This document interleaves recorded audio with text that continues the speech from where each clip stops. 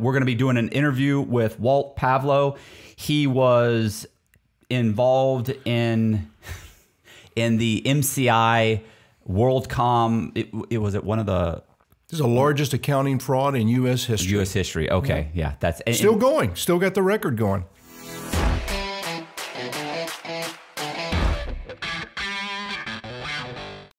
So if you watch like documentaries, there's documentaries out there about MCI and WorldCom. It's always kind of cursory. Like it's always kind of a brief overview. And there's this where they kind of started cooking the books, where they were the CPAs or the financial officers were asked to start putting money, showing that there weren't losses, that there were actually gains, and they were saying that these are, this is capital, this is capital, and these aren't actual expenses, and they were doing little things. They never really explain. The only person I've ever heard explain, okay, like, how did it get to that point? The only person that ever explains how suddenly this massive losses started showing up. Mm-hmm. They never say, they say, well, these losses show up, and then they decide to start cooking the books. But the only person I've ever seen explain what those losses were is you during your interviews. Because to the average person, you're like, oh, they just took losses. Well, yeah, but there's a reason they took losses, and those losses are also fraud. They make it seem like people just weren't using the service, but that's really not the case. Business was booming. I mean, I think the big thing about telecom that made it very unique is that the consumer is winning in telecommunications. I mean, just like in housing, when the consumer is doing well, nobody asks a lot of questions. And in telecom, it was the same thing. As services improved, prices went down. There were different sort of applications that were going on. They were making a ton of money. So there was no regulation. There was very little oversight. Right. And there was just a ton of money. And then what happens, though, when people stop paying? And that's what happened with all of telecom. Okay. Well, so that's what I wanted to go over. But I mean, obviously, I want to start kind of at the beginning, and which is basically like where I don't know if you've watched any of the interviews, but basically like where were you raised? Oh yeah, no, sure. I was raised in Savannah, Georgia, and Atlanta, Georgia. And then my dad got transferred quite a bit. I ended up in West Virginia. Went to West Virginia University. Got an undergraduate degree in industrial engineering. Went to work for Goodyear Tire for a few years in their aerospace division, and then went to General Electric Limited of England in their aerospace division. So I go from like these heavily regulated, heavily audited industries. Where there's auditors everywhere, you're filling all these damn forms. And I get a job offer at MCI Telecommunications. And it's like, well, what do you guys do here? It's like, whatever the hell we want. It was a Wild West. What experience are you bringing from your organization? Because we need it in ours. And that's basically how I got into MCI. Right. But you I mean, obviously you were qualified. You had what, a master's degree? Have an MBA in finance, MBA, right? Yeah. And you were already working with these other big companies. All of these are big companies. Big. So a headhunter came to you and said, it was through there were job, fairs everywhere. But I had somebody who was in human resources at MCI, and they asked if hey, if you're looking for a job, this is a great place to work. Okay. So I took the opportunity. So what ended up being the position? The job was interesting because I'm more of an engineer at heart, and as I went to MCI, they said, well, there's all kinds of jobs open here. How about if you take this one? And I was like, wow, what's that one? And it was accounts receivable management, which if you look that up in a textbook, is the last job that you'd want to be involved in. You're just collecting money. Collections, right? Collections. Yeah. So I'm not a big guy. I'm not going to be, what am I going to do? Like, hey, you better pay your bill.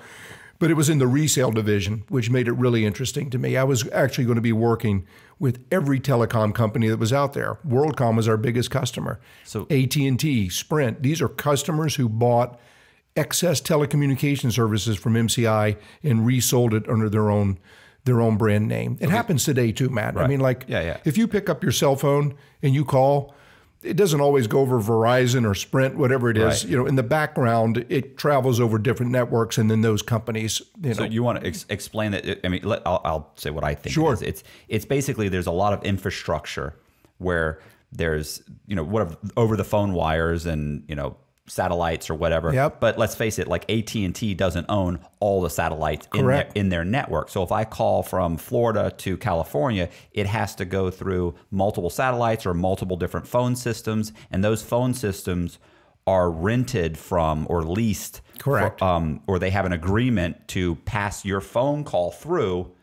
You know, I call through AT&T. Well, it goes through Verizon, and then it goes through somebody else, and then the call ends up being taken by some guy who's with Boost Mobile or whatever. And they all get billed a fraction, and they pay. So what they were doing at MCI is there were, phone rooms and stuff? Or no, I'm sorry, smaller carriers that were then leasing those same phone lines through MCI and selling They were selling like the prepaid cards, right? They could sell about anything. I mean, you're right on target on how exactly it works and breaking it down. But there's other people like, Matthew Cox wants to be in the telecom business, and basically all you would do is buy 100% of your backbone from MCI and market it. Matthew Cox long distance. Right. So it's like a white label. It's exactly. And we encourage that because that group, those smaller carriers are the ones where you really made the money. Look, when I'm buying telecom services from, AT&T, or I'm selling to AT&T or WorldCom, remember, I'm also buying from them at MCI. If I have you on my network, it's a one-way street. You're buying from me, and you can only use my network, and I'm doing everything. So I can charge you whatever you want. I'm not going to be buying any services from Matthew Cox. So I'm going to mark it up quite a bit, but you better have a very unique service that it is going to generate income. And that's a lot of competition. There was a lot of competition, and you had to have a unique product. And unique products back then were gambling, fortune telling, and pornography. And so small telecom companies that got into those businesses had big margins, and those are the ones that we went after at MCI. So we had all these guys that were like AT&T and Sprint, tens of millions of dollars per month that they were billing on our network. WorldCom was $200 million a month. Matthew Cox is an example. Telecom might be $75,000 to $1 million a month, but most all of that is profit. I mean, it's a heavy markup in that business. So it's an important part of our business model. Where do you go get profit? People you're just exchanging dollars with, AT&T and Sprint, or do you go with Matthew Cox, who's like forking over the money to you? Right. And those are the ones that we went after. But those are the ones that you were collecting on. Like when they would get behind, then you'd come in and say, "Hey." Well, that was the thing. When I got into the job, Matt, I'll tell you, I never thought that I'd be collecting money. I mean, I thought that I would be negotiating contracts, which is primarily what I did, issuing credits, making sure the billing was good. I was a service to most of those people, those big companies. But when it came to the small guy, I was out of my league. I mean, these were hustlers in many ways, and they could run up bills pretty fast. There's one that I always talk about. They talk about in my book, Stolen Without a Gun. Caribbean Telephone and Telegraph. Now, Caribbean Telephone, as its name implies, it was based out of Detroit, Michigan. Right. So they had a calling card, and they had and it was 1-800 call whatever country, and it was pretty cool. You could call Cambodia, Vietnam, Mexico, Jamaica, whatever it was. They had a calling card for it. Right. This is back in the late 90s. I'm sorry. I just want to I'll get people in the comments and they'll say, "What in the hell is that? What the hell are they talking? What's a phone call?" Like because most of these guys are like 20 or 30 years old. Sure. So yeah, it's basically this was back in the late 90s, right? This is the big.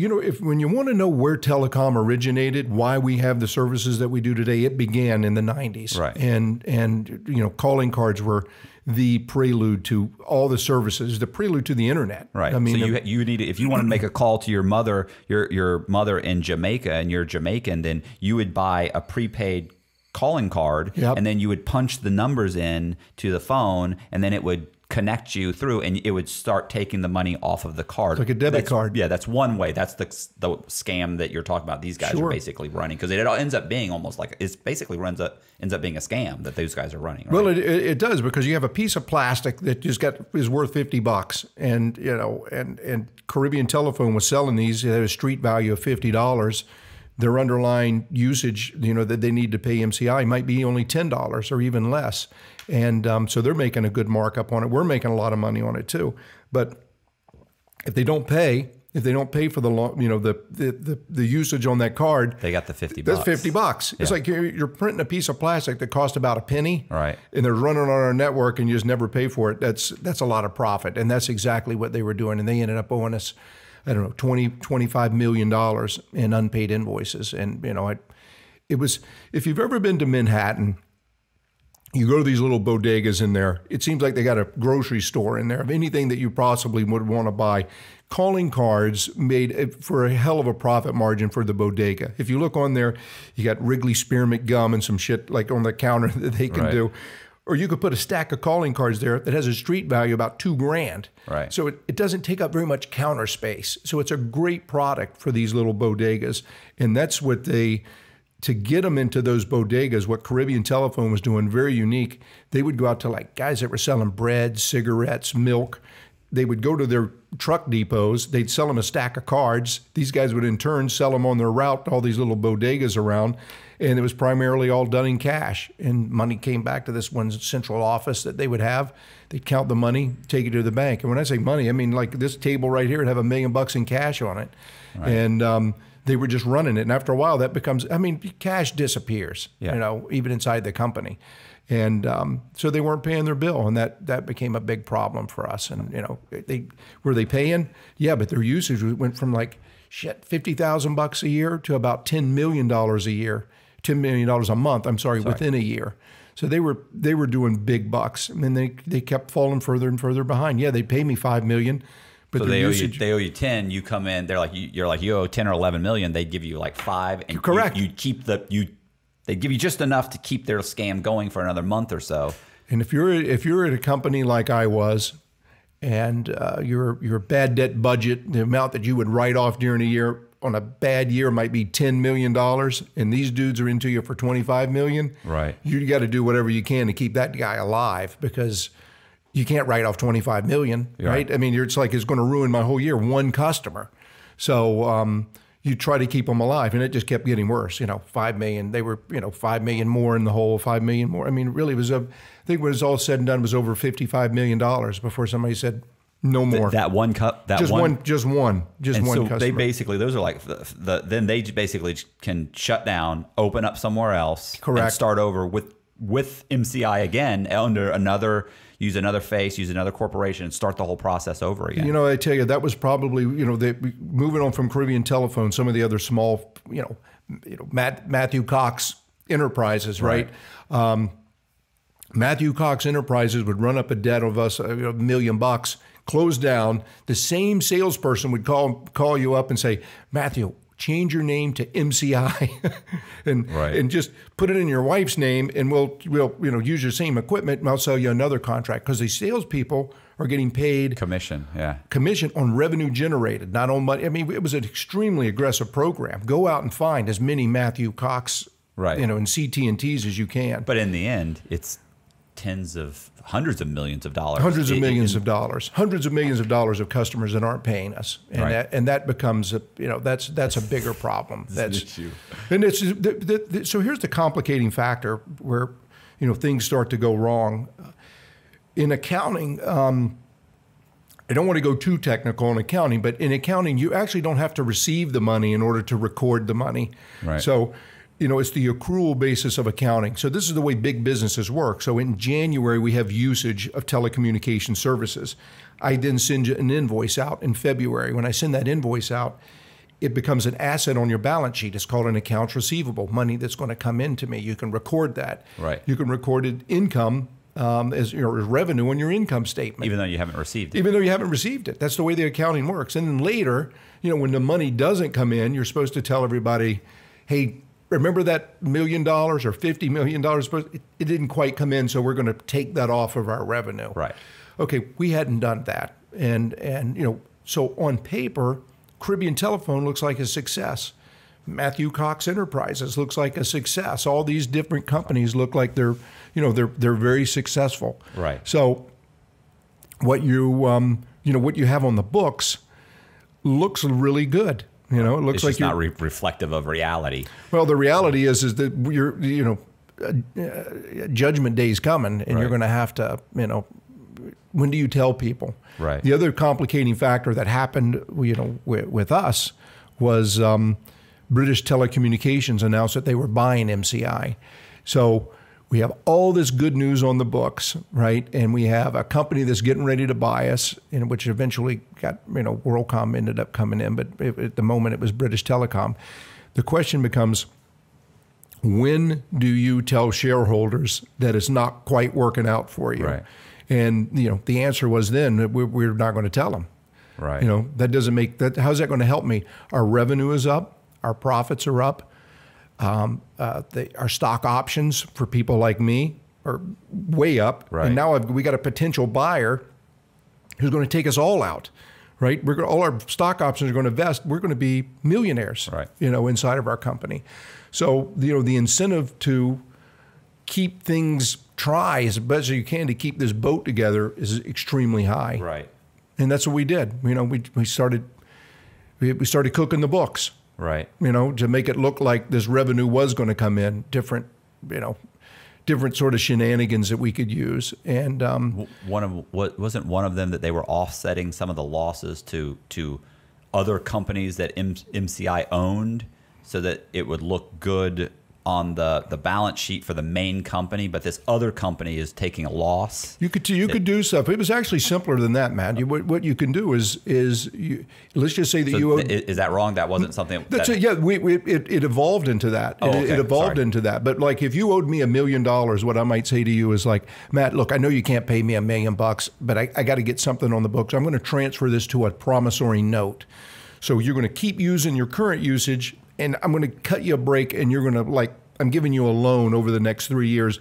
But look, the first payment's not due for like a year or two. Right. So it really doesn't cost you. So it looks like an asset. It looks like I did get the money. Correct. It looks like there was an asset. Exactly. Then you can take those assets and you can start moving those around to other, different companies. But you give the appearance that you're going to get this money in, when in fact that you're not solvent. You couldn't possibly pay that. You may not even be in business. I mean, that's what we ended up doing with Caribbean Telephone. They owed us over $50 million. We said, your first payment's going to be due 2 years from now, and then we disconnected them. They're out of business. But on the books, they're still an asset. And that's, those are like some of the games. In fact, you know what, Matt? We didn't even call it cooking the books back then. We called it helping. Right? Can you help? Because we're looking for solutions. And at first, we're not. Well, we don't know if we're ripping people off. Right. We're just, can we buy us some time? Yeah, we're all making money. We're just keeping things going. Tons of money coming in. Right. So my question is, this isn't something that, you entered the business, you start seeing these things slowly happening. But I mean, at some point you have to know, okay, this isn't quite right. Was there somebody who's telling you this is how we're going to do it? And was there a moment when you were like,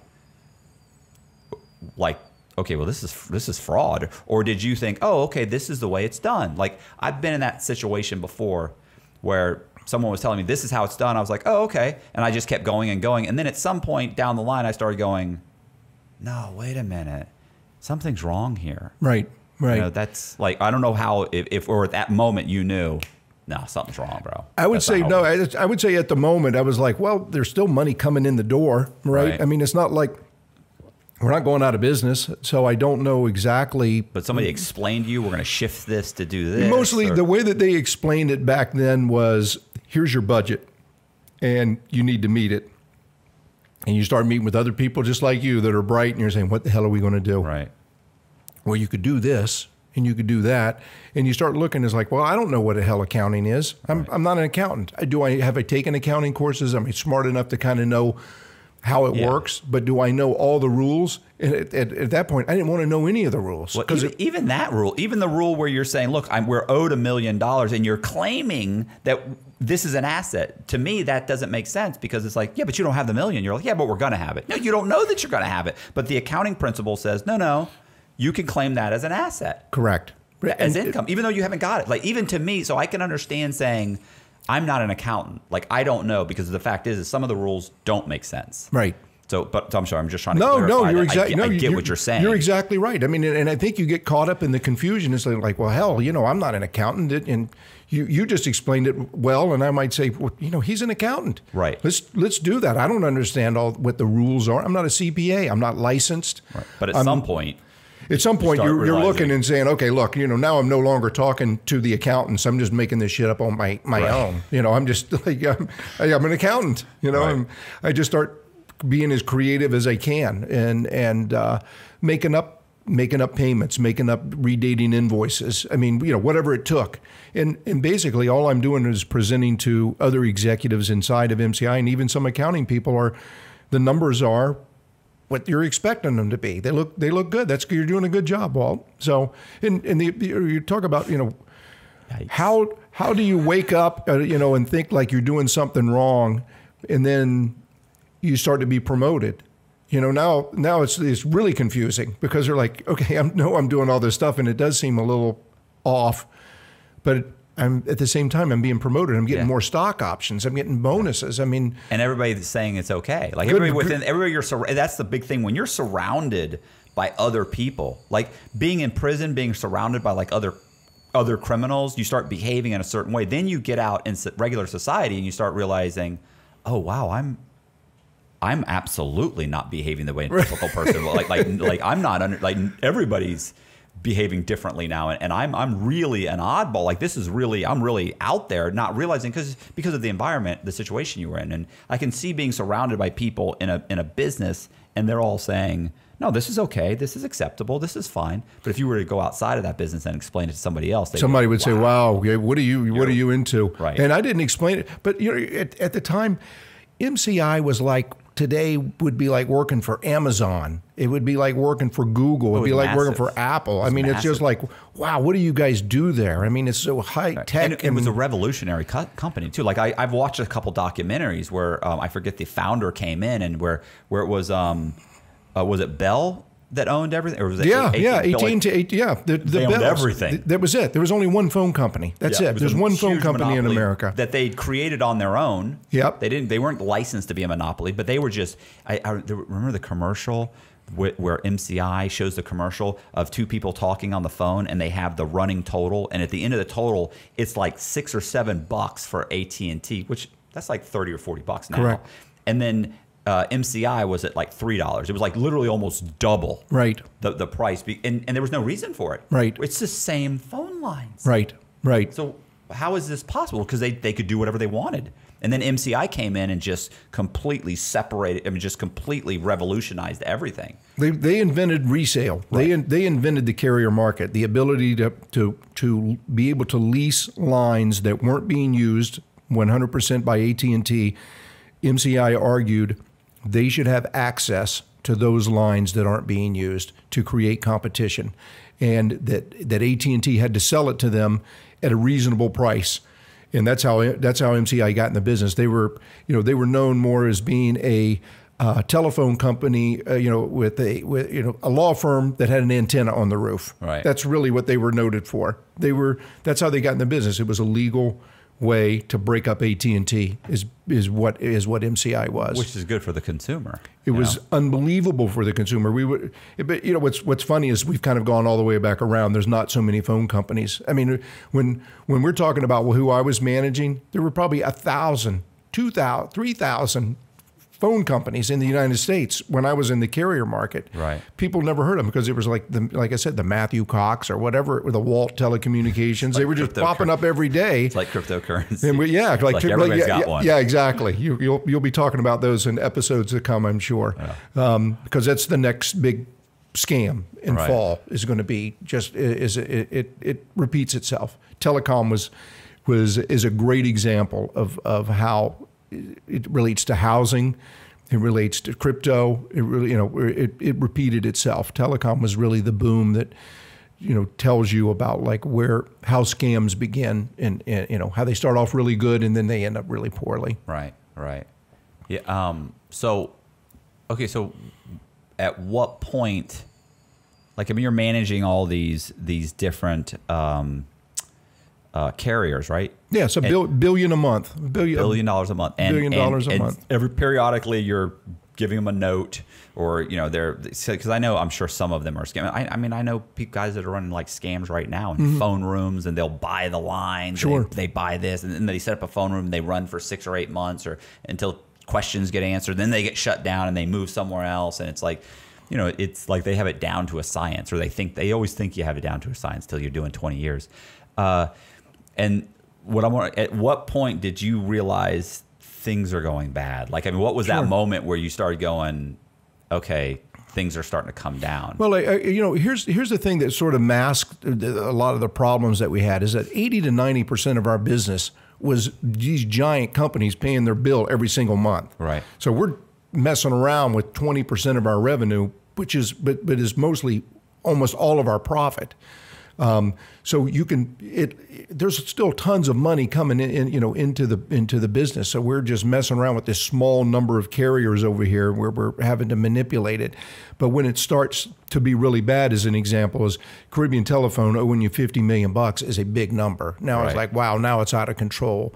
The other thing that makes it really difficult is that small telecom companies like, Matthew Cox Telecom is going to can really hurt you really bad quick into the millions of dollars. And that's when we really knew that we were in trouble, is that we no longer have control. We had to start tightening our credit policy. We couldn't just let anybody on, which we had earlier. Just, hey, what's your name? Matt, come on in. You're on the network. So we had to tighten it. And now revenue in your new big profit area is shrinking because you're not bringing on new customers. Now I'm forced to deal with the problem. And the numbers just keep getting bigger and bigger and bigger. And I'm traveling the country. It's very inefficient. I'm out there. I'm really physically, are you there? You owe me money. Now I got to go to legal. I mean, it's a whole process of going through it. And now you realize that this is, really out of control.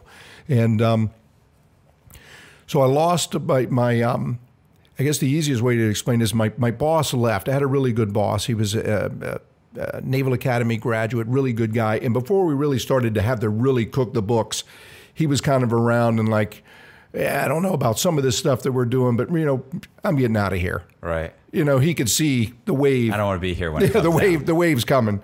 So I get a new boss. Hey boss, I got to let you know what's going on.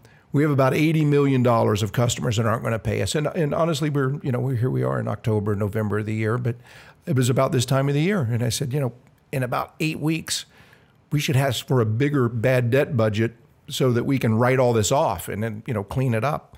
And he says, that's a great idea. I said, what's our bad debt budget for this year? I go, it's $10 million. But you're at 80. But we're managing that. Okay. I've got this handled, Right. Buy me 8 weeks and then we'll dump all this stuff. And he said, that's a good idea. And then, a few weeks later, he comes back to me and says, hey, they gave us our bad debt budget for the upcoming year. It's $15 million. And I'm thinking, well, 15 is less than 80, right? And, there were a number of things that we talked about, like, can we tighten our credit policy? Can we improve our reporting? Can we hire a higher caliber of person to come in? Can we go visit these guys? I mean, there's all kinds of great ideas, right. But it was like, okay, but that doesn't help me on the 80. But he says, can you help? And I go, of course I can help. I can do what I'm doing. So I do that. I travel the country and I come back for the 1 week of the month at the end of the month, and I make the books look like what everybody wants. But I can tell you what, Matt, it was the tide was coming in fast, because 80 wasn't the number at the first of the year. It was more like 120, and 120 was getting ready to turn into 200.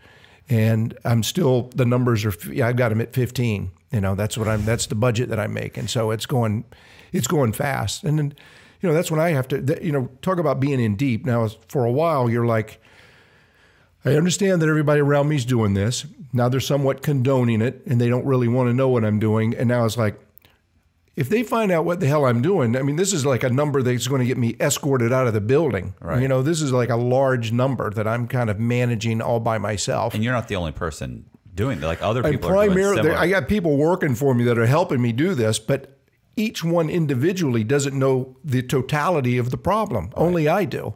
And, and that takes its toll. And I was just thinking. And I'm like, holy shit, man. I got like guys over here's like, Walt, we got to hide this $5 million. I go, yeah, but this guy over here's wanting me to hide 20, so Can we put it in the closet? No, I've got 40 million in the closet already. I mean, it starts to get really tough. And then that's when I said, I got to find somebody to talk to, right. So I went outside the company, and there was this guy named Harold Mann. And Harold was a couple of years older than me. I was like 32 at the time. He was 34. And he was rich. I mean, this guy had a big Mercedes. He lived 3 months out of the year in Canada and the rest of the time in Atlanta. And he just lived the life. And he had been a carrier on MCI's network, and I knew him, and he had since left. And I said, you know what, maybe I'm going to ask him for a job. I'm going to get the hell, I'm bailing. I'm pulling the ripcord. And so I went to him and said that I was honest with him. I said, I told him the story that you and I have talked about here, and he was like, holy shit. Yeah. Those are big numbers. I mean, where are the auditors? Where's your boss? I mean, how the hell are you doing this? And I just explained to him, I said, this is what I'm doing. I'm doing these notes. I'm doing and he was like, they're all my boss and the auditors are all semi involved. They all understand. I'm not hiding this. They kind of know what's going on. Yeah. They're not asking a lot of questions. Yeah. But I'm meeting my numbers. Right. But I don't know how much longer I can do it. And so he told me, like, why don't you, let me think about it. And he was a crafty guy, and met with him a few more times, and I became more confident in telling him, like, this is exactly what I'm doing. He's like, wow. He's like, what, Walt, I got an idea. Why don't you stay where you're at? And I think that I can make these little companies good, solid companies. Number two, I think I can make them pay MCI. I was like, wow, that's good too. And number three, I can make me and you a hell of a lot of money. And I was like, wow, what's number three about? All you got to do, Walt, is do what you continue to do. And basically it led to another fraud. Now, what I'm about to talk about is not something that I would have gone into the company and said, wow, I could have made a lot of money, stealing. I mean, this was like an evolution of like, okay, it was a realization that like, okay, I'm about to make some money. So what's wrong with that? Everybody else is making money, right. and I'm making a lot of money for a lot of other people at my own risk. I'm taking this risk. I don't have $200 million bucks. So what Harold and I devised is like, put pressure on one of these customers, Walt, that you don't like. Pick one, anyone. Pick one that is going to be difficult for that person to ever go get money. So I picked a company. It's called TNI. They were in the pornography business, 900 business. They owed $2 million bucks. Called up Mr. TNI and said, you owe us $2 million bucks or you're going to be disconnected. This guy immediately, he's got to go find fucking $200 million bucks somewhere. Right. And, or $2 million. I don't want to get the numbers confused. $2 million bucks pretty quick. And he's got to do it within a couple of weeks or he's going to be disconnected.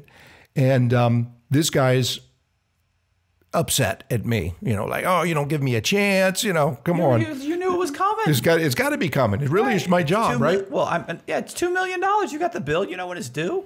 So, yeah. So he's got to find, and he doesn't have the money. Look, Matt, these guys were going out. This guy had Atlanta Braves suite. He had Atlanta Falcons suite, Atlanta Hawks suite. He got a private airplane. He got all this. He's got it going on. Right. But he doesn't have the $2 million bucks. I can tell you that. On all that other stuff. So into this guy's office after that phone call is made is Harold, and Harold portrays himself as an angel investor, gives short-term loans to companies like this, and this guy's going, my God, your timing couldn't be better. He doesn't know there's any relationship. This guy says, you can give me $2 million bucks. He goes, oh yeah, we specialize in short-term loans. Tell me what's going on. So he explains it to him. Harold does a little due diligence, brings in like some accountants to look at the books. The books are a mess. The guy hadn't paid taxes. It just is a. And Harold says, I tell you what, I went to our loan committee, and you're a great candidate for us. We're going to take a chance with you. And he goes, so well, you got to get me the money because I have to pay MCI. Right. And Harold says, well, look, I've only known you a short period of time. Here's what we've been more comfortable with. We're going to wire the money directly to MCI. And once they receive it, they'll give you this, they'll let you know the wire's been received and your account balance is zero. But in return, you're going to give me $250,000 down for putting this deal together just as a fee. Right. You're going to repay $10,000 a week for the next 2 years. And you're going to give me 25% ownership of your company. And you're going to make payments to banks in the Grand Cayman Islands. And for whatever reason, the last one. That doesn't sound fishy at all. No, at all. Unless you're desperate, right? And so this guy's desperate. He goes, that's a good deal for me. And so there is no money ever wired. There is no money ever wired to MCI. No, I know. And then you come in and I come in and extend his $2 million. I can make it disappear. It disappears. He has no idea. He thinks it was paid. He gets, and his phone stay on, right? His phone stay on. He gets an invoice. He goes like, hey, just got a $2 million payment on it, which never was made. Right. The guy's paid $250,000 to the Cayman Islands, $10,000 a week. I'm actually meeting with Harold on the weekends to go over the finances of this small company to make sure that all the boyfriends and girlfriends are off payroll, the suites are sold, we're out of all that stuff. They do become a responsible pornography company, but they're paying their bills on time. They're paying their taxes. All the things are brought up to speed. They're paying MCI on time, and they're paying me, right? To the Cayman Islands. So it was like a win-win all the way around, right? It's just like I didn't know any of this, by the way. I've seen the craziest thing, though, right? Right. So but you look back. I remember I spoke at a Ivy League school, and I told them about how this scam worked. And this one kid spoke up and said, "God, if I would have been you, Walt, I would have gone to that guy Caribbean Telephone and taken like $1 million off of the table to say, put it in the trash bag for me, and I'll make sure your invoice goes to zero." Right. All right. We can keep this going for as long as you want. And I go, yeah, I guess I could have done that, but that's like stealing. But if you do it this other way, it didn't feel like stealing. It felt very. It was a big rationalization to be able to do it. Yeah. And then we find another customer and we do it, and we do another customer and do it, and then, before we knew it, it was almost $6 million. That's in offshore accounts. The money never came through any entity in the U.S., right? These customers are paying it directly to bank accounts down there. This is such a better story than I thought. It is. And it's the worst part is, Colby, is that, I actually have a little bit, not that I didn't already respect you, but unfortunately for me now, it just actually went up. And I know that's wrong. Like, I should be like, oh, that's horrible. How do you sleep at night? But to me, I'm like, that's like genius. It was crazy. Yeah, and I feel bad about that. It's horrible. Yeah, it's good. Yeah. But we've moved on.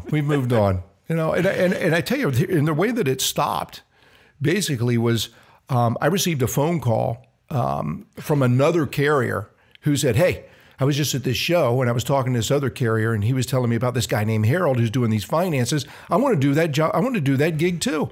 Can you put me in touch with him? And I was like, yeah, this is now way out of control, right? Because now the victims are running to me. Right. I was going to say, and they're not even supposed to know that you are even, so the fact that they went to you to ask about him. Correct. Now there's a connection that's out there. I'm freaking out. Right. So, and then I said, Harold, we're not doing this anymore. And so we stopped, and I still have money in the Caymans. I was going to say, you still got $6 million. Still got $6 million. But you know what? This isn't like a normal scam. It was more fun for Harold than it was for me. I got a full-time job. Right. I mean, I'm still doing billing and collections. I'm still chasing bad guys around that I can't work deals with. Harold's got all the money, and he's an entrepreneur. So he's running around, he's on private jets, and he's going back and forth to Caymans. He brings me back money.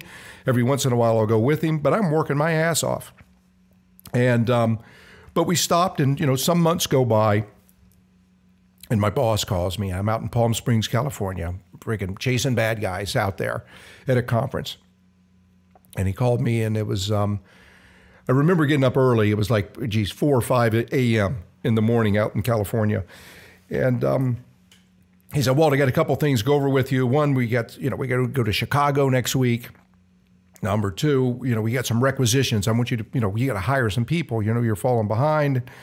And I said, I know. And he said, and finally, this guy, some woman in the audit group is bugging me about this journal voucher. Move some money around. Can you look into it? And I said, sure. Give me the name of the account. And he told me the name of the account. It was Christian News Network, which was one of the biggest fraud accounts that Harold and I had used in our scam. Right. And I was like, oh my God, I've been caught. You know, it's just a matter of time. Yet. They just don't know it. So we talked for a moment more, and then I just out of nowhere told my boss, I said, you know what, I quit. I'm not coming back to work. You know, because I'm freaking out. I'm not even listening to anything after he says that. Has WorldCom bought or merged? Not yet, but we were supposed to be being bought within a few months from British Telecom, and that actually came out in the conversation. What do you mean you're quitting? We're getting ready to be purchased. Right. You know, I'm cashing out for well over $1 million of stock options inside my company. You know, I'm 32 years old. So, you know, I didn't need to steal anything, basically, you know, to have cashed out. But my stock options don't vest if I'm not with the company. I mean, so it's almost like you're shooting yourself in the foot. Like, well, that's just no one would do it. Nobody. Yeah, right. You got three. You can't hang in there for 3-4 more months. Yeah. I mean, come on. He doesn't know. He doesn't know. Out. Yeah. So they begged me to come back to work. I got all these executives calling me. Well, I'll come back to work. We'll put you in a different position. I know you're under a lot of pressure. And then, you know, they start looking at my computers and stuff, and they're like, "Holy shit, we got a much bigger problem here. Can you come in, and Internal Investigations would like to talk to you?" And I'm like, you know what? I'm hiring an attorney. And then it just went bad. I mean, then I got banks suing me because I had done some things with these loans with some of these carriers. It gets complex, but I had civil litigation going on. I mean, my life just sort of imploded. And, you know, I got target letter. This is back in the old days. I mean, today FBI shows up, they got flak jackets on, they're busting down doors. They sent you a note, "Hey, do you have any Cayman documents?" No, we don't have any, right? Right. You know, that's obstruction of justice. But, you know, now they just don't even wait for that anymore. They just come in and go get the documents. But it took a while to kind of go through this. And, you know, you were asking earlier about, like, you know, did you know that what you were doing is wrong? Well, you know, clearly I know that I'm in trouble, and this isn't going to end well. I start finding out about federal sentencing guidelines, and I'm like, what is the dollar amount? It was, you know, it started off large and then kept getting bigger, but it ended up being about a little over $6.5 million. Oh, okay. So it didn't get much larger. They tried to make it more, but they couldn't. Right. Then there was just other things that it was so confusing about, like, well, who lost money here? The carriers didn't really lose any money. Right. You know, they didn't lose anything. They got a pretty good deal. Like TNI, as an example, didn't have to pay the $2 million. But they said, "Oh yeah, but they ripped me off $250,000." And they were, well, wait, but you owe $2 million. You owe $2 million. Right. MCI was really grossly marking up these minutes, and so it became really confusing. How much money was it? Was it really worth? Right. And so they just used the net number that we had received, which is a little over $6 million. And they could have gone way worse than that. It could have, like nowadays. Nowadays, well, see, the guidelines were different then. They were lower. Right. They were actually lower for dollar amount then, and I cooperated. Right. You know, I pled guilty. I cooperated. My buddy Harold decided. I told him I was going to go. I said, "Look, we're toast. Yeah, we're done. I'm done. You know, so I'm going to turn myself in. Oh, you know, it's going to blow over." Blowing over. You're not going to blow over. No, it's not blowing. Especially when. So at this point, when you're going through this, is now the merger happening with MCI? Well, so here's what's happened that's interesting about the merger, because I want to bring it home to those people, and even you, like, who know about MCI WorldCom. How did this happen? I'm going through all this. I'm pleading guilty. I pick up the Wall Street Journal, and in the Wall Street Journal it says MCI's / WorldCom's carrier division, resale division, the division that I was over, is announcing a one-time write-off because of things that have, you know, some bad debt that they have. It was $687 million. So that was the beginning of the end. It was like, holy shit, that's a lot of money. Yeah. The SEC wanted to get involved. Right before WorldCom was going to buy MCI, British Telecom was in the last stages of buying the company. I can't remember exact numbers, but it was like, I don't know, 50 billion. And then British Telecom said, you know, we've kind of looked at your books, and we think we might want to go down to like 42 billion. Right. And MCI was pitching a fit, and WorldCom comes in and says, well, we'll not only pay you 50, we'll pay you 60. British Telecom was given $1 billion to walk away from the deal. so that WorldCom could buy MCI. And then they combined the two companies. And then that's when all shit broke loose. And WorldCom had been on a rampage of buying companies. And they were cooking the books on their side as well. Yeah, so, that was their part of their money making scheme was to continue to acquire additional companies. Acquire, write off as you go, try to bury some bodies as you go. And then a lot of people forget WorldCom had a bid to buy Sprint. And when they bought Sprint, the board of directors at Sprint approved the merger, and the FCC stepped in and said, "No, you can't do it." Right. And after that, that's when all the bodies were found. Right. That's when all the accounting fraud was found. So it took it a little while to come out, but what was the total? Do you know the number for the total fraud that they were hit? Yeah, I think it was $12.5 billion. It was a large number, and that only happened basically over a short period of time, within like a year. I mean, that was the amount that they had hidden, and then really a heavy transactions took place to hide, I think expenses and equity and all that. It was pretty complicated. Right. And so your loss, the loss that you had covered, was in that loss. Yeah. But by that point, you're already. Are you in prison yet? Or I'm in. I'm watching this on the news. Matt, there is nothing that brings more joy to somebody in prison than seeing someone who's in more trouble than they are, right? Because I'm already. I knew I'm in trouble. Here I am. But I said these guys are going to jail. Yeah. How much time did you get? 41 months. Oh, okay. Yeah. Did you go straight to a camp? Just straight to a camp. Okay. Yep, I went straight to a camp at Jessup, Georgia, and then Edgefield, South Carolina, because they had the RDAP program. So I went to, which I didn't even know about. It just started, back then. So. I'm wondering. So I know that several of the people in WorldCom ended up getting small sentences. 18 months, 5 years, 3 years. A lot of these guys got small. But then the main the CEO, was it of Bernie Ebbers? Yeah. What do you get? 25 years. 25 years. Yep. And he spent all of that time in prison and was released earlier this year and passed away within a couple of months. Yeah. He was released on compassionate release and then passed away. Yeah, so he had spent, and look, Bernie Ebbers, just like the MCI's founder, is a guy named Bill McGowan. Bill McGowan's smoker, drinker, entrepreneur, have fun, party, and that's what our culture was, and it fit very well with WorldCom.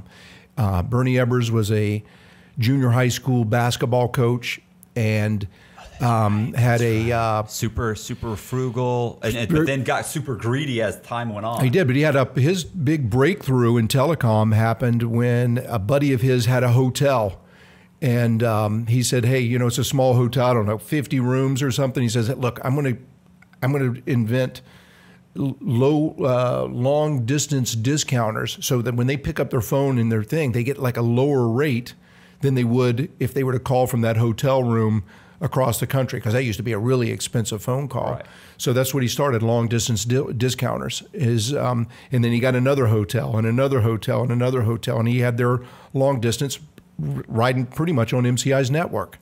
And then he turned that into a company called LDDS, and LDDS went to WorldCom, became WorldCom, and he had these visions of buying AT&T one day. But it was a success story. He was a crazy entrepreneur, and he did well. I was gonna say, I mean, it's funny because like I watched a documentary on him, how like he was so like just cheap the whole way through, right? And then towards the end, it just got insane. Like he was blowing tons of money on yachts and houses and jets, and it was like timber. What happened? Thousands and thousands of acres, and most of his. What was interesting is that like a lot of his wealth, the things that he enjoyed in life were debt related that were collateralized by his stock price. Okay, so when the stock price fell, he really has nothing left. They just took everything from him. I mean, he held on to his stock. He rode his stock to the end, and lost considerable amount of his wealth. There was along with everybody else. So he was a very unique guy. But you're right. He had all these stories about being frugal, about the amount of coffee Yeah, that they were. Stop paying for any of the Everybody's got to employees. buy their own coffee, Right. all that kind of stuff. He just spent $40 million on a new yacht. Yeah. What are you doing? It's marketing. He thought of it as marketing. I mean, I don't know. He was an interesting character, and he was, cowboy boots. Just a nice shtick, right? It was a good shtick. He was a nice guy. He'd buy you a drink. He would talk to you. He could talk about anything. I mean, like Sarah Palin first thing she does is sell the jet or the state-owned jet. It's great. It makes for a great soundbite. You know what I'm saying? But what's really happening behind the scenes is something completely different. No, that was very true of WorldCom. And there was there were really bright people that got involved, and a lot of the reasons that I know you guys talk about a lot of true crime, but basically, the way the federal system is, if you can turn on somebody, you're going to get a much lesser sentence, significantly less than the person you turn on.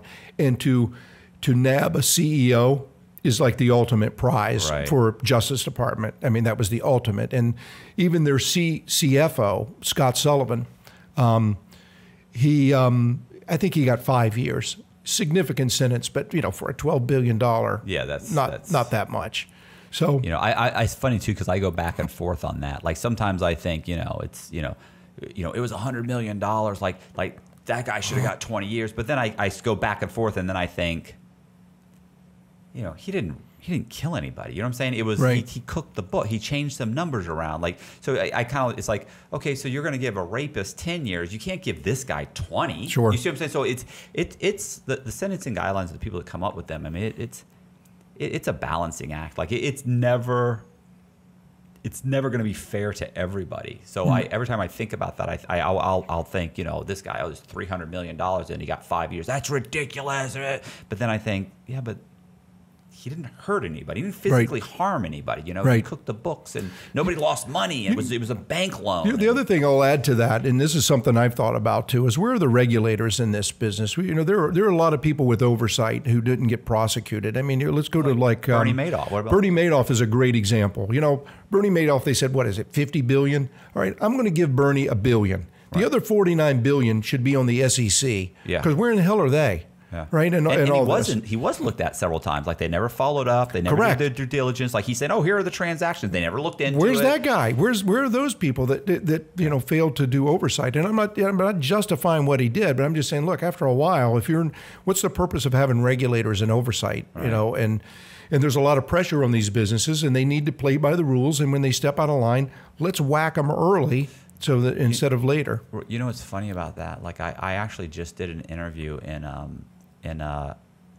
Oklahoma City with an elected official over the public records system there, and I was asking him, I'm like, yeah, well, if I provide you with a document, you're going to record it. He's like, yeah, we have to record it. I said, right, I understand, but I said, what if it doesn't look right? And he's like, well, we have to record it no matter what. I said, so if I write it in green crayon, you have to record it. And he went, we have to record. I said, yeah, but you could look at, why don't you call? You can call. And he goes, no, by law, we're not allowed to call. Right. So I come up with a fake satisfaction of mortgage for a $300,000 mortgage. I have a fake satisfaction as long as it has this notary stamp, the OR book and page number match up, and I can match it up. He said, and it's got he said, and you paid the fee?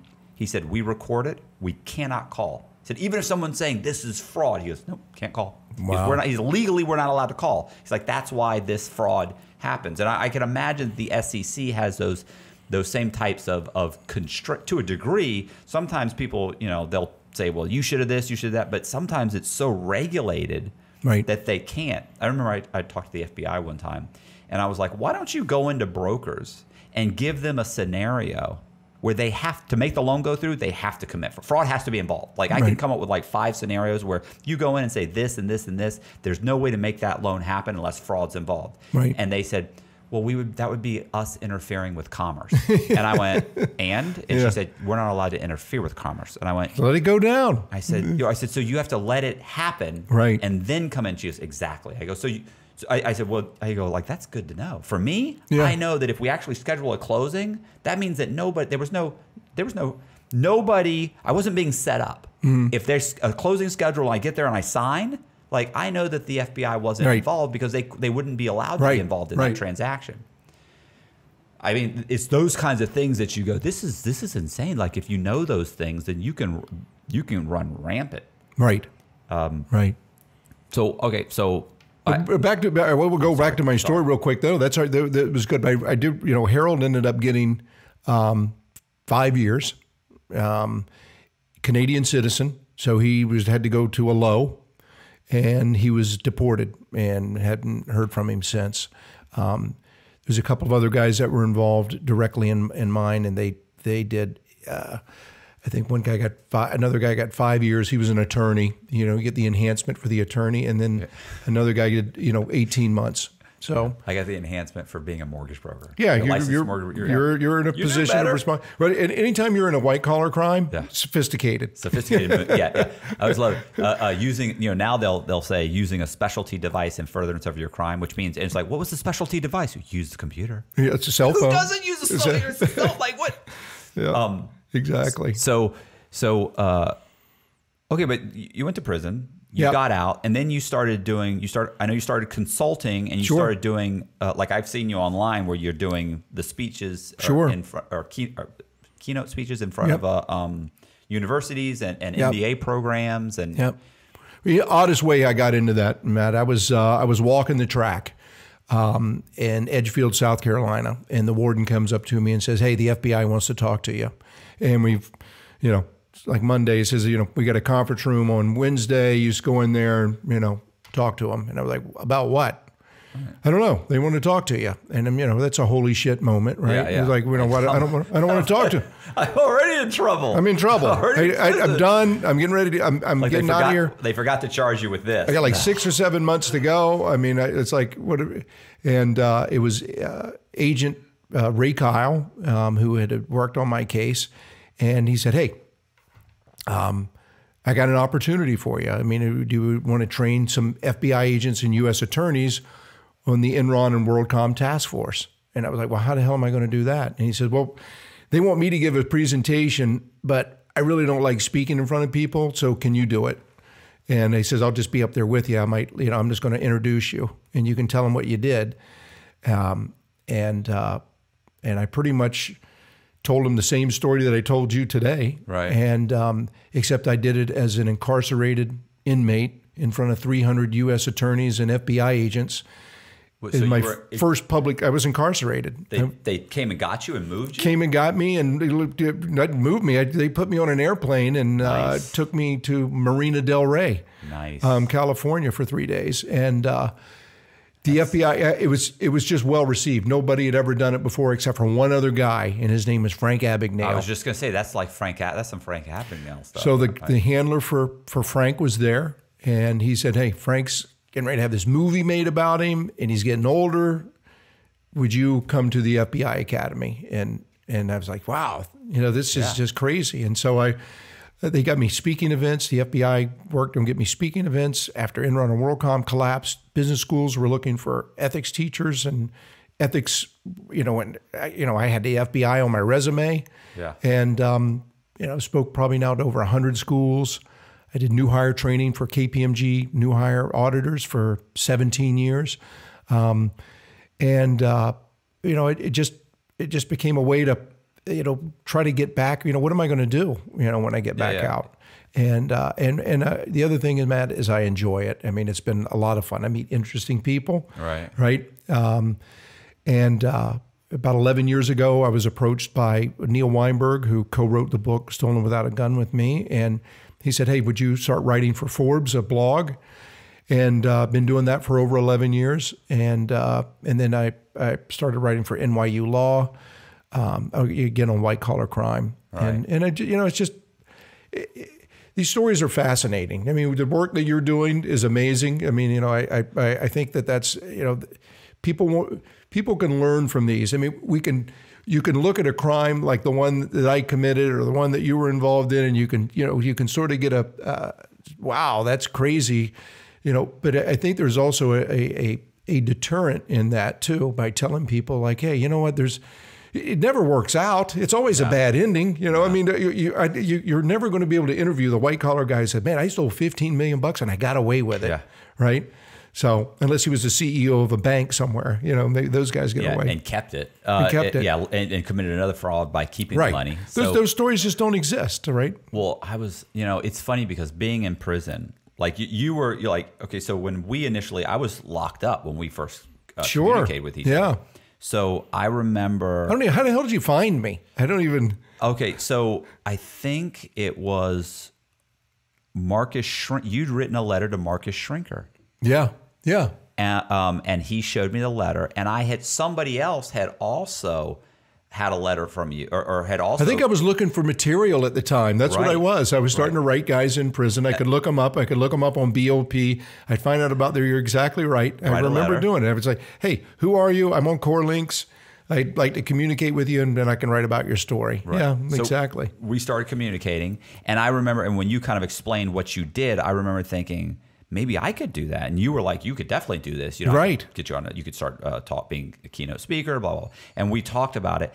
And I remember that there were so many guys in prison that have done frauds that are fascinating. And everybody I met, like with the exception of you, everybody I met that I would consider a con man that was in prison were all actively trying to figure out, how do I get out and bury this? Right. Like, how do I hide from this? And right. I was the only one that was saying, no, I'm not going to hide from this. Like I don't want to spend the rest of my life lying. Like lying is what got me here. Right. So I'm not thinking that by continuing that behavior, my life's going to turn around, and I need this to turn around. Right. And you were the only person that had was sitting there, and I was looking at it, I was like, this isn't Frank Abagnale, who's kind of like, it's like the creme de la creme of criminal, like thinking, oh, that could be me, because I was thinking that's impossible. Like, he's gonna have a movie, he's got a movie, he's got all this stuff. But I'm like, the real people that I can actually talk to and connect with, like, this guy's writing me letters. Right. This guy didn't run from this. This guy said, look, this is what I did, and I screwed up, and here's what I'm doing now, and deal with it. Right. And I thought, this is what I want to be. This is the guy that I want to emulate, you know. So that's when I started thinking along. I was already writing stories. Yeah, you were, and they were good stories. You were sending me a lot of stuff, and I'm like, I don't know what I'm going to do with this. I can't, but you're handcuffed in prison. I mean, you really are. It's like there's just nothing that you can do, and you're trying to, and for somebody to. Really, you need an agent that comes out there. You need an advocate. You were the only person that was saying, you can do this. Yeah.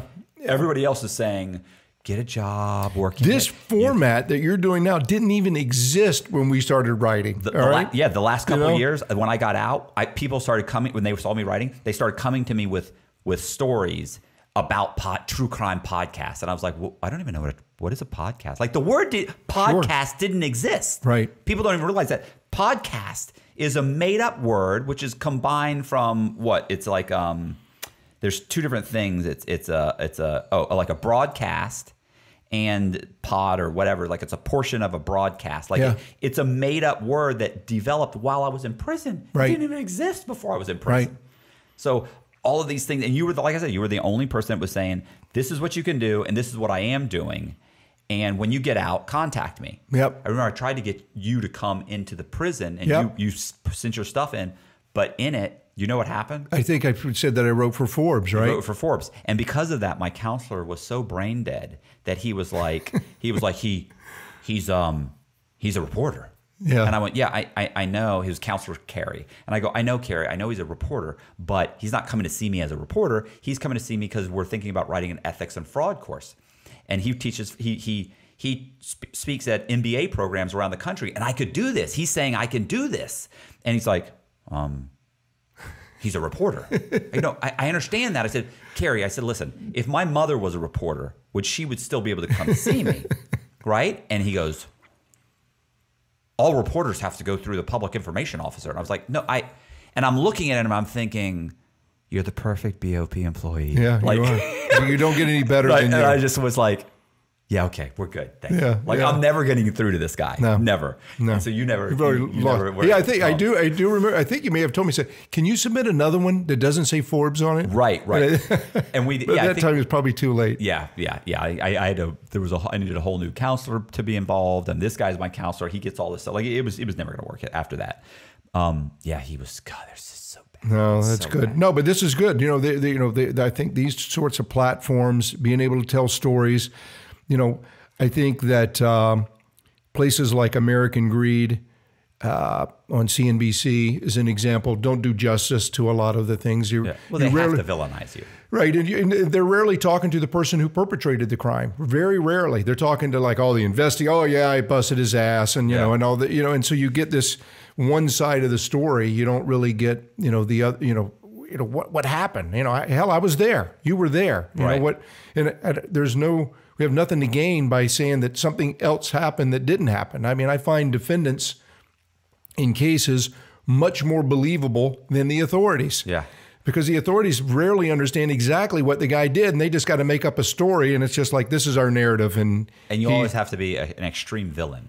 Correct. Like my crime, they actually went with like the whole he preyed on single mothers, and it's like listen, in that period of time I dated 5 women, 3 of them had children. Why don't you talk to the other 2? You know, like, right. Well, because that doesn't. We're going with the you preyed on single mothers. Like, Right. why? Because that was a big thing then. Right. Protect single mothers, and this guy's a horrible. Well, what are you talking? Like, it's what I'm saying. They have to come up with something to make you a horrible individual. And it was like, and that's one of many things they grabbed on. It's like, I just did an interview in Amsterdam for a documentary, and they were like, well, we need to talk to some of your victims. And I said, Bank of America's still open. You can talk to. So I start naming off banks, and they're like, well, we were thinking, like individuals. And I went, well, there's 4 individuals in my case that lost money. Yeah. None of them that I stole from directly, but they did as a result of my crime. They ended up owing money. And I said, so now you've got over 55 banks. So you want to come up with a segment of that victim list that represents the victims in my crime. I said, then you should be talking to banks. Right. But that doesn't sell. No. They want someone to get on there and say, oh, I lost $9,000. And Yep. No, you're right. You're right. It's But that's the beauty about this format. I mean, you're I think you're cutting it down to like, just tell us what happened. Yeah. It makes it's easier to understand too than the other stuff, I think. What I mean? And so I mean, I do think that more of these stories need to get out there. I was talking to somebody at a business school, and I said, you guys ought to stop teaching ethics here to these students and start teaching federal sentencing guidelines. I said that the whole time. It's terrifying. No one's ever even heard of them before. I never heard of them. When they start looking at points and all these, you're like, wow, wire fraud's that? I don't have to actually receive the money in order to get punished for it. I mean, like insider trading is a great example. If I worked inside of a Fortune 500 company and I handed you 10 grand, or you paid me 10 grand to go trade on stock because I'm going to give you, we're getting ready to, this other company's getting ready to merge with us and buy us, and so you're going to give me some money for that. You gave me 10 grand and then you went out and traded on it and you made 10 million. I'm on the hook for 10 million. Yeah. I got 10 grand. I mean, a lot of people, that's your guideline sentence for, somebody like, I'm just giving you some information. I didn't make that much money. Yeah, they have no idea. Like crazy. I know a guy that got 30 years because he sold heroin to this guy. This guy sold the heroin to somebody else. That person OD'd. He got charged with, the murder, and he got 30 years. Yeah. And it's murder. It's like, oh no, it's an accidental overdose. No, murder. We're charging you with, with a death and it's like, well, I didn't sell it to that person. Serious time. Yeah. Serious. And there's segues to say, okay, I kind of get that, but and that's okay if everybody understood that that's what the game is, right? This is how it works. You would say, hey, better not do heroin because if you deal in that and somebody dies, the risk is I could go away for a long period of time. I got the same thing. I know another guy named Brandon in prison who got like 20 or 25 years. Same thing. He was a bouncer at a club. Some girl was taking Oxy, and she said, look, she asked him, do you know anybody that sells Oxy? And he said, well, I know a guy that sells like heroin. He might have Oxy. She goes, what's his number? Gave her the number. 2 weeks later, she died because that guy gave her heroin. You're in. And that's it. You just got charged with your murder. You're a murderer now. You're involved. I gave her a name. I didn't make a dime. They're young. They were all young, early 20s. And, he thought he literally thought he was doing someone a favor. Yeah. No. So it's just ridiculous. Same as in white collar crime. There's always different segues, ways to get in trouble that you didn't envision in a bad spot. Most of the time you should walk away, but it's really. Oh, now hard. Somebody says, "Hey man, can you give me a phone number?" No. No. But can you talk to me? Like, I'm not asking you to do anything. I get on Messenger all the time, like, bro, I actually did a whole video on it. It was like, I actually had a guy fly down from New York one time who had basically tried to be like friends with me. Like, he was a fan and we were friends. And then he actually, 6 months this went on. Then he flew down, met me at a coffee shop and tried to convince me to teach him how to commit bank fraud. And I was like, I said, do you understand I'm already on the indictment?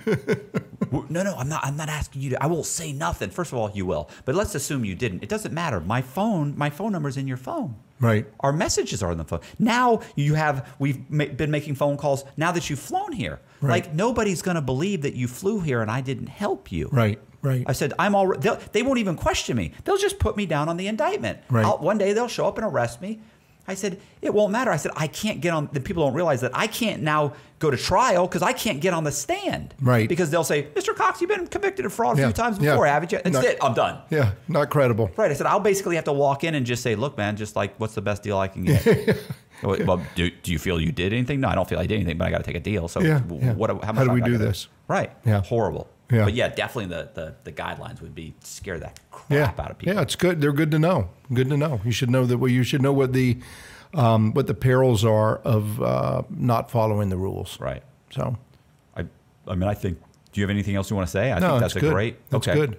All right. So this one. Yep. All right. It's so funny because I'll say this in the thing. I'll be like, this one, like, we don't cut out anything. Okay, hey, I appreciate you guys. This was Walt Pavlo. I appreciate you watching. If you like the video, do me a favor, subscribe, hit the thumbs up button, hit the bell to be notified, leave a comment for the algorithm. I appreciate it, and make sure you share the video as many times as possible, and don't be shy about watching it 3 or 4 times, and all the ads. All right, I appreciate it. Thank you very much, and I'll see you.